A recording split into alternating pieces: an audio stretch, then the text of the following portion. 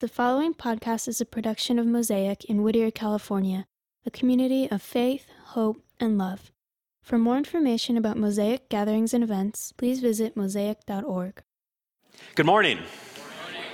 Real quick, I was sharing with somebody before I came up that I tend to get nervous before I speak. And it doesn't matter what it is. Anytime I'm up in front of people, I get really, really nervous. And this person was being so encouraging to me. And what they said was, well, look at, God used a donkey to speak. So if you ever get nervous, there you go. God used a donkey. So here am I. So I want to read a verse. If you want to read with me, it's going to be Psalms 145, and it's actually going to be from the Message. David writes, I lift you up on high in praise, my God, O my King, and I bless your name into eternity.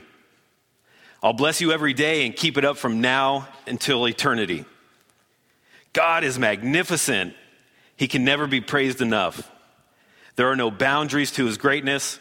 Generation after generation stands in awe of your work. Each one tells stories of your mighty acts. Your beauty and splendor have everyone talking. I compose songs on your wonders. What a beautiful verse. And this is actually the end of Psalms 145 through 150 is this great epic of praise that David writes. And many have said that this Psalm 145 is really the most exquisite of David's 75 Psalms. And really just that one piece, we get an idea of just how great it is. And he says, we cannot praise you enough, but I'm going to certainly try. And he goes on. But he also mentions in verse 3 that there are some things about God that are beyond our boundaries. Other versions might say that your greatness is unfathomable or your greatness is unsearchable. So that leads us to believe that there are some things about God that no matter how many questions we ask and how diligent we are in our search, there are some things about God that we can never know, that will remain a mystery. And hence the title of our talk today. As we continue this series in Wonder, our title today is Mystery Unknown. The mystery of God and the God that is unknown. Would you guys pray with me? Father, I am so grateful to be here this morning. And I'm so grateful for the opportunity to praise you because you are so grand. Father, I thank you for the folks who are here today. And what I pray is that, like Paul said, that I would not get in the way of what you have to say. That it would be your words that come out of my mouth. And it would be your words that penetrate to our very souls. So, Father, we praise you because you are mighty. And what we ask is that as we look at a God who can seem so mysterious and a God who is even unknown at times, that you would be revealed to us and that you would make yourself known. Father, we praise you, and it's in Christ's name we pray. Amen. How many of you have gone through the Yellow experience? Quite a few. How many of you guys have taken the Strengths Finders? A lot of you. Very good. So you know that going through this, you actually, what you discover are 5 of your top strengths. One of my 5 happens to be learning, a learner. I like to learn about a lot of things. The trouble is, I don't know if that's a blessing or a curse, because I say that I know a little bit about a lot of things, but I know a lot about really nothing. It's hard for me to stay focused. An advanced degree isn't my thing. I could never stay focused that long. But the truth is, I actually believe that humanity overall, we're learners. That we were actually created to learn. That we were created to pursue knowledge. Let's take a look at Proverbs, and we'll look at chapter 1. And right from the start, we're told who wrote Proverbs and why it was written. And this will give us some insight.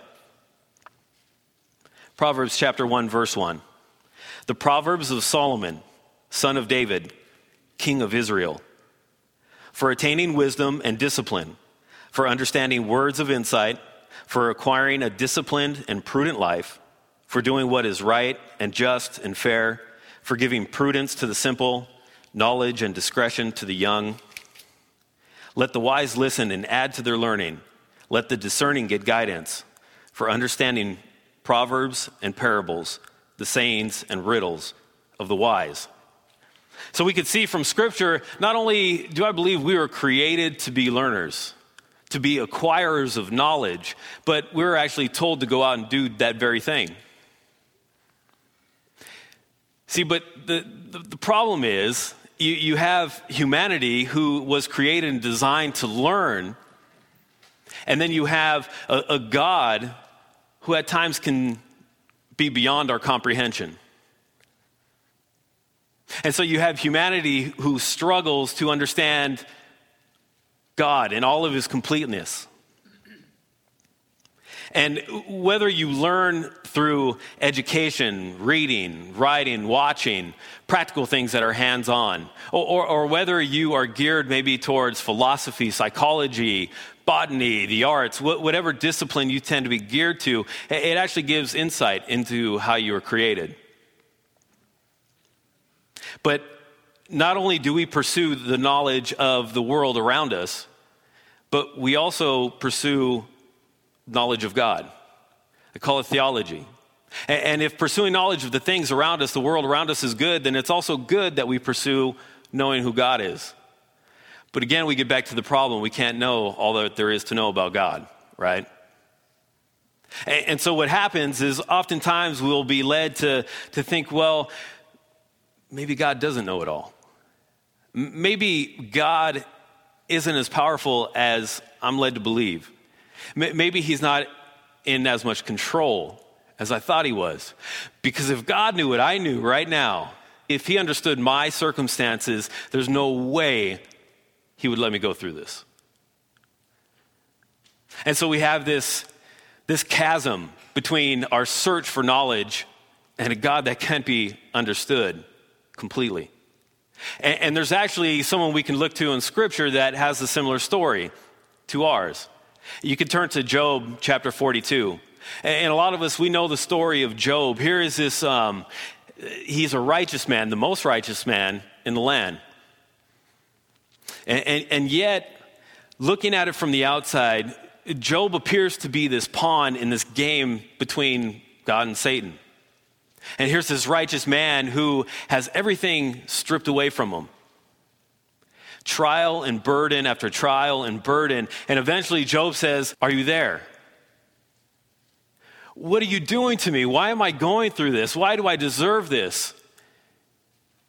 Do you have control?" And so God responds to him, "Job, where were you when I created the heavens and the earth?" And God goes on to explain his power and who he is and what he does.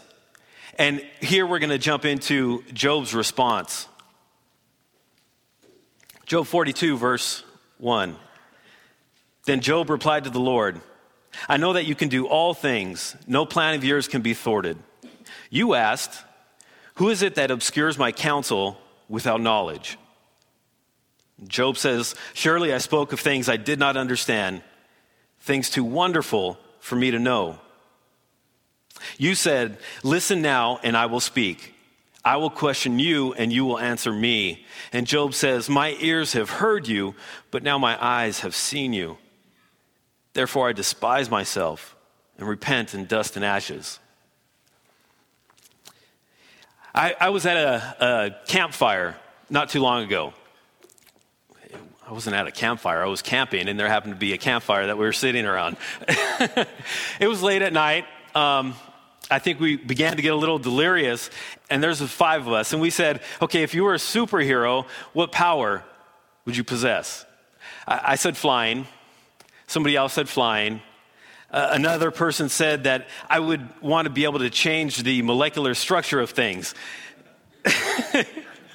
And so we had to unwrap that a little bit more. So basically, he can say, "Chris, I'm going to turn you into a chair, and I'm going to turn the chair into Chris," and do that for anything. Pretty cool, right?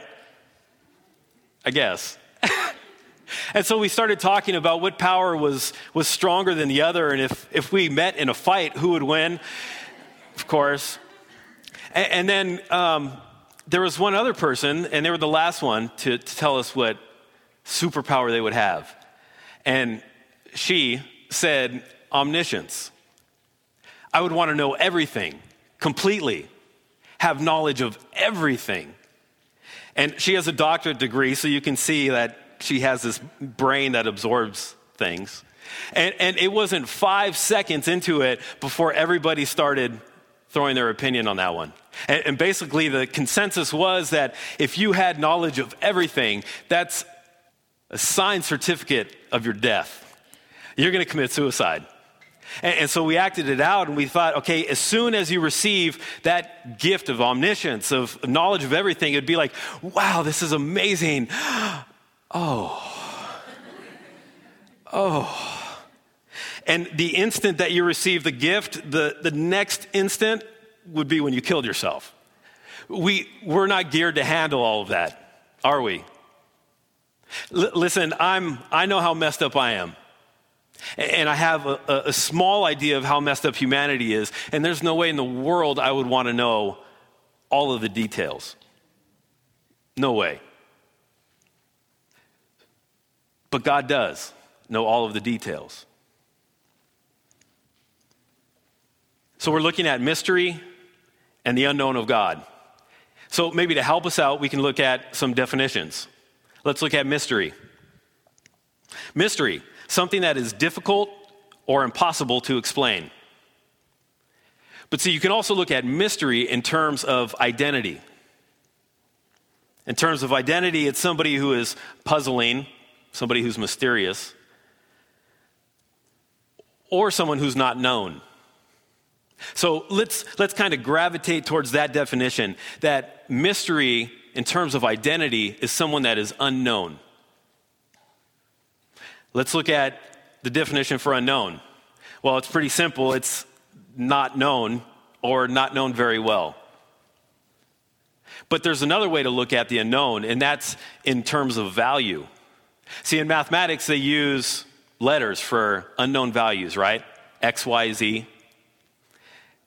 So let's kind of gravitate towards that definition of the unknown, that to be unknown is to have an unknown value. So we have mystery, which is an identity that's unknown, and to be unknown is to have an unknown value. Now let's apply that to God. See, the mysterious things of God, the mystery of God is actually to not know his identity. And the unknown things of God is actually to not know his value, his significance. So here we are in this series called Wonder, where we try and get back a little bit of the awe and wonder. Some of the depth and meaning of what the word wonder really means. And so we apply wonder, and as Octavio said several times, wonder is actually synonymous with worship, except worship has an object, has a person in mind. So we look at our series, Wonder and Mystery and God. And so we're saying, let's reclaim that wonder, that mystery of God. And if the mystery is an unknown identity, what that actually leads to in worship is worship of who he is. Worship of his identity, of who God is. And for the unknown, reclaiming some of the wonder, the unknown of God, the unknown value that God has, is we're actually worshiping what he has done, his significance. And so here we're trying to get something to put our hands around, and we look at the wonder and the mystery and the unknownness of God, and we actually see that to comprehend those things is to worship who he is and to know what he has done. Job said in his verse, "My ears have heard you, but now that we've had this conversation, my eyes have seen you." And what he was saying was, my ears have heard you. I knew who you were. I knew what your identity was. That wasn't a mystery. I knew that part of it. But now that we've had this conversation, I know your value. Now I see you. I know what you can do. I know what you've done. And I know what you've promised. Let's change directions here for just a second. Or if it's good, permanently. Mysteries, I was preparing for this and I sat down and I started thinking, mysteries are actually pretty intriguing, right? Mystery movies, mystery songs, even music that is kind of mysterious is actually alluring. See, we're intrigued by mystery. We're interested in it because I think it's provocative. Because I think mystery from a distance is full of potential. See, but the strange thing is that when the mysterious comes close to us, it changes the dynamic. All of a sudden, we're uncomfortable. We're on edge. It could be very overbearing. So the natural question is, why? Why is that? Why is mystery at a distance okay with us and actually provocative and alluring, but yet when it's up close in our face, we're so uncomfortable with it? And then on top of that does that tell us anything about ourselves? Maybe it speaks of issues that we have with pride or control or even loneliness. I called it the serial killer effect. There's probably a real term for it, but here it is to give you an example. Let's say that there's a serial killer in New York, right? It's Monday, we hear about it on the news, and we're affected by that, aren't we? Hopefully we're praying and hoping that, one, they catch the person, and that, two, nobody else gets hurt. Tuesday, we watch the news, and that serial killer is in our neighborhood.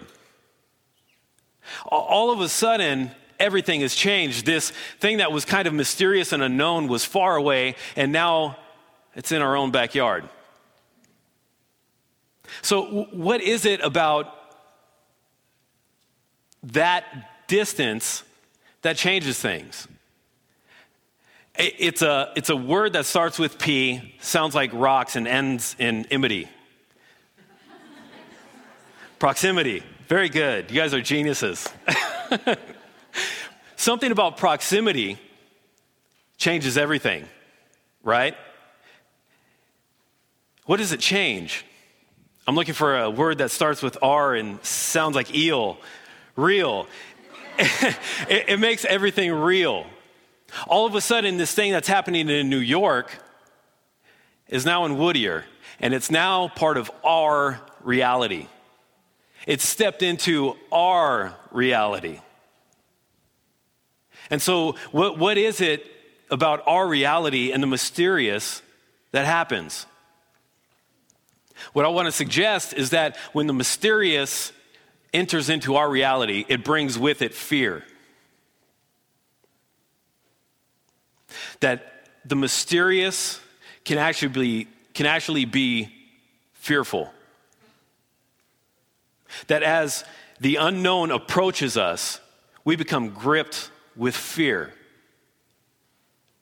Now, I want to speak to those of you who call yourselves followers of Christ for a second. For those of you who have intersected with Christ and you are changed forever, and you've begun to study the life of Jesus, and you've discovered who God is and what he has promised and what he can do and all these things, and yet God at times still seems mysterious and unknown to you. Now take that and multiply it over and over and over for the person who hasn't stepped into that relationship yet. And you approach them, and all of a sudden you bring God into their reality. And if the unknown and the mysterious bring fear, imagine the fear that all of a sudden has confronted them. As I'm sure it confronted all of us at some point. So we need to be aware of that. We need to be sensitive of that. And that's why I think Scripture goes back over and over and over again to say love, love, love. Because love will conquer fear. So let's remember that as we approach people and we're bringing God to them, that it can be extremely fearful for them. But here's the great news, is that God does not have to be a mystery and God does not have to be unknown. That, in fact, God made himself known. In Acts 17, we see Paul walking through a town. And he's walking through and he sees that these people, they have altars and objects for religious worship to all different gods. He even finds an altar that says to the unknown God, just in case they missed one. And what Paul does, he walks through this town and he says, you know what? I see that you guys are religious people. I see it everywhere. There's no way to miss it. But you know that unknown God that you have an altar for? He's actually made himself known. But see, God didn't stop at that. God didn't just make himself known, because it's a different thing to be known and to be understood, right? Two completely different things. You can know somebody, but it doesn't mean you understand them. So God didn't stop at just knowledge. God said, I want you to understand me. Turn with me to Romans 10. Here we see Paul having a conversation. And in verse 8, Paul says, but what does it say? The word is near you. It is in your mouth and in your heart. That is, the word of faith we are proclaiming, that if you confess with your mouth Jesus is Lord and believe in your heart that God raised him from the dead, you will be saved. For it is with your heart that you believe and are justified. And it's with your mouth that you confess and are saved. And see, what Paul is saying here is, listen, God made himself known. And in our heart of hearts, we come to a place where we understand that and we believe that God made himself known through Jesus Christ. But see, he also made himself understood in the life of Christ. And it's when we confess with our mouth, Jesus Christ is my Lord and he's my Savior. Really what we're doing is we're proclaiming that, God, I understand who you are. I know your identity. And I know your significance and your value. So here are some things that we know about God. We know about God's tenacious pursuit of humanity. We know that God desires that you know his love. That he has sacrificed everything for us. That connection to God changes us forever. And that we are to mimic the love that we experience with God to others. So these are some things that we know. Let me end with this, because I think that there's actually another reason for us to fear the mystery of God. The idea of this God who knows everything. Not just about everything out there in the world, but he knows everything about me. See, we've worked really hard to build up some walls, to put on this facade, to show people who we want them to see. Yeah, we might be vulnerable and weak at times. We might let people in a little bit, but to show them everything? No. And why is that? I think it's for fear that by showing somebody who we really are, that they will find no value in us. And if we're not valuable, what are we? What do we have? And see, here's the thing that you need to understand, if nothing else, this, that you are already known completely through and through. And that you are already loved completely through and through. See, our fear of our identity being known comes from a fear of having no value. And God says, I know you. I know who you are. I know everything about you, and I choose you. As a matter of fact, you are so valuable that I will pay the ultimate price to connect to you. See, God can be mysterious and unknown at times. But the truth is that God has made himself known. We know who he is, and we can worship him for that. And he's made himself understood. We know his significance, and we know what he has done for us. And it's because of nothing that we've done, but just because of the value that we have, that we are created with. And so he's gone to the ends of the earth for us.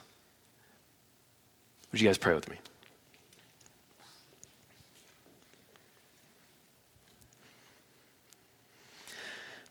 Father,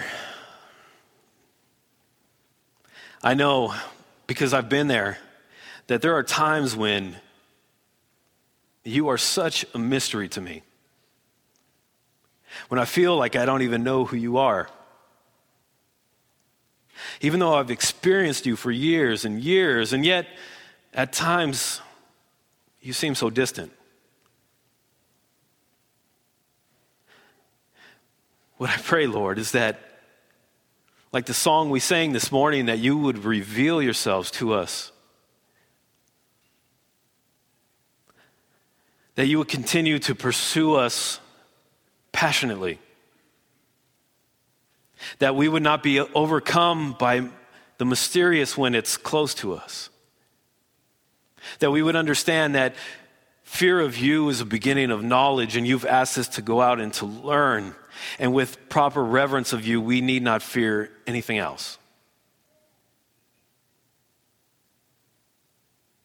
What I pray for those of us who have experienced you, experience your grandeur, and are in wonder and worship of who you are, that we would mimic what you've done for us. That we would coat our conversations in compassion and love. And that we would just beam who you are. And in those times where we feel so distant from you, like you're not even around, Lord, what I pray is that we would always remember that you are right next to us. As a matter of fact, you live inside of us and you never leave us. Before Christ, you revealed yourself to humanity, and we called it miracles. And then in Christ, you made yourself understood to humanity. So I pray that we would look to Christ to know you and to understand you. And at the same time, that we would be okay. That there is some mystery and some unknown about you that we will never comprehend. Don't allow our reason and our logic to steer us away from the truth. That you are who you say you are. And that you have done what you have said you've done. Father, I thank you because you have pursued me. And I thank you because you pursue each and every one of the people here today. May we look to you for instruction and wisdom and understanding. It's in the name of Jesus Christ that we pray. Amen. Thank you for listening to this production by Mosaic Whittier, a community of faith, hope, and love. For more information about Mosaic gatherings and events, please visit mosaic.org.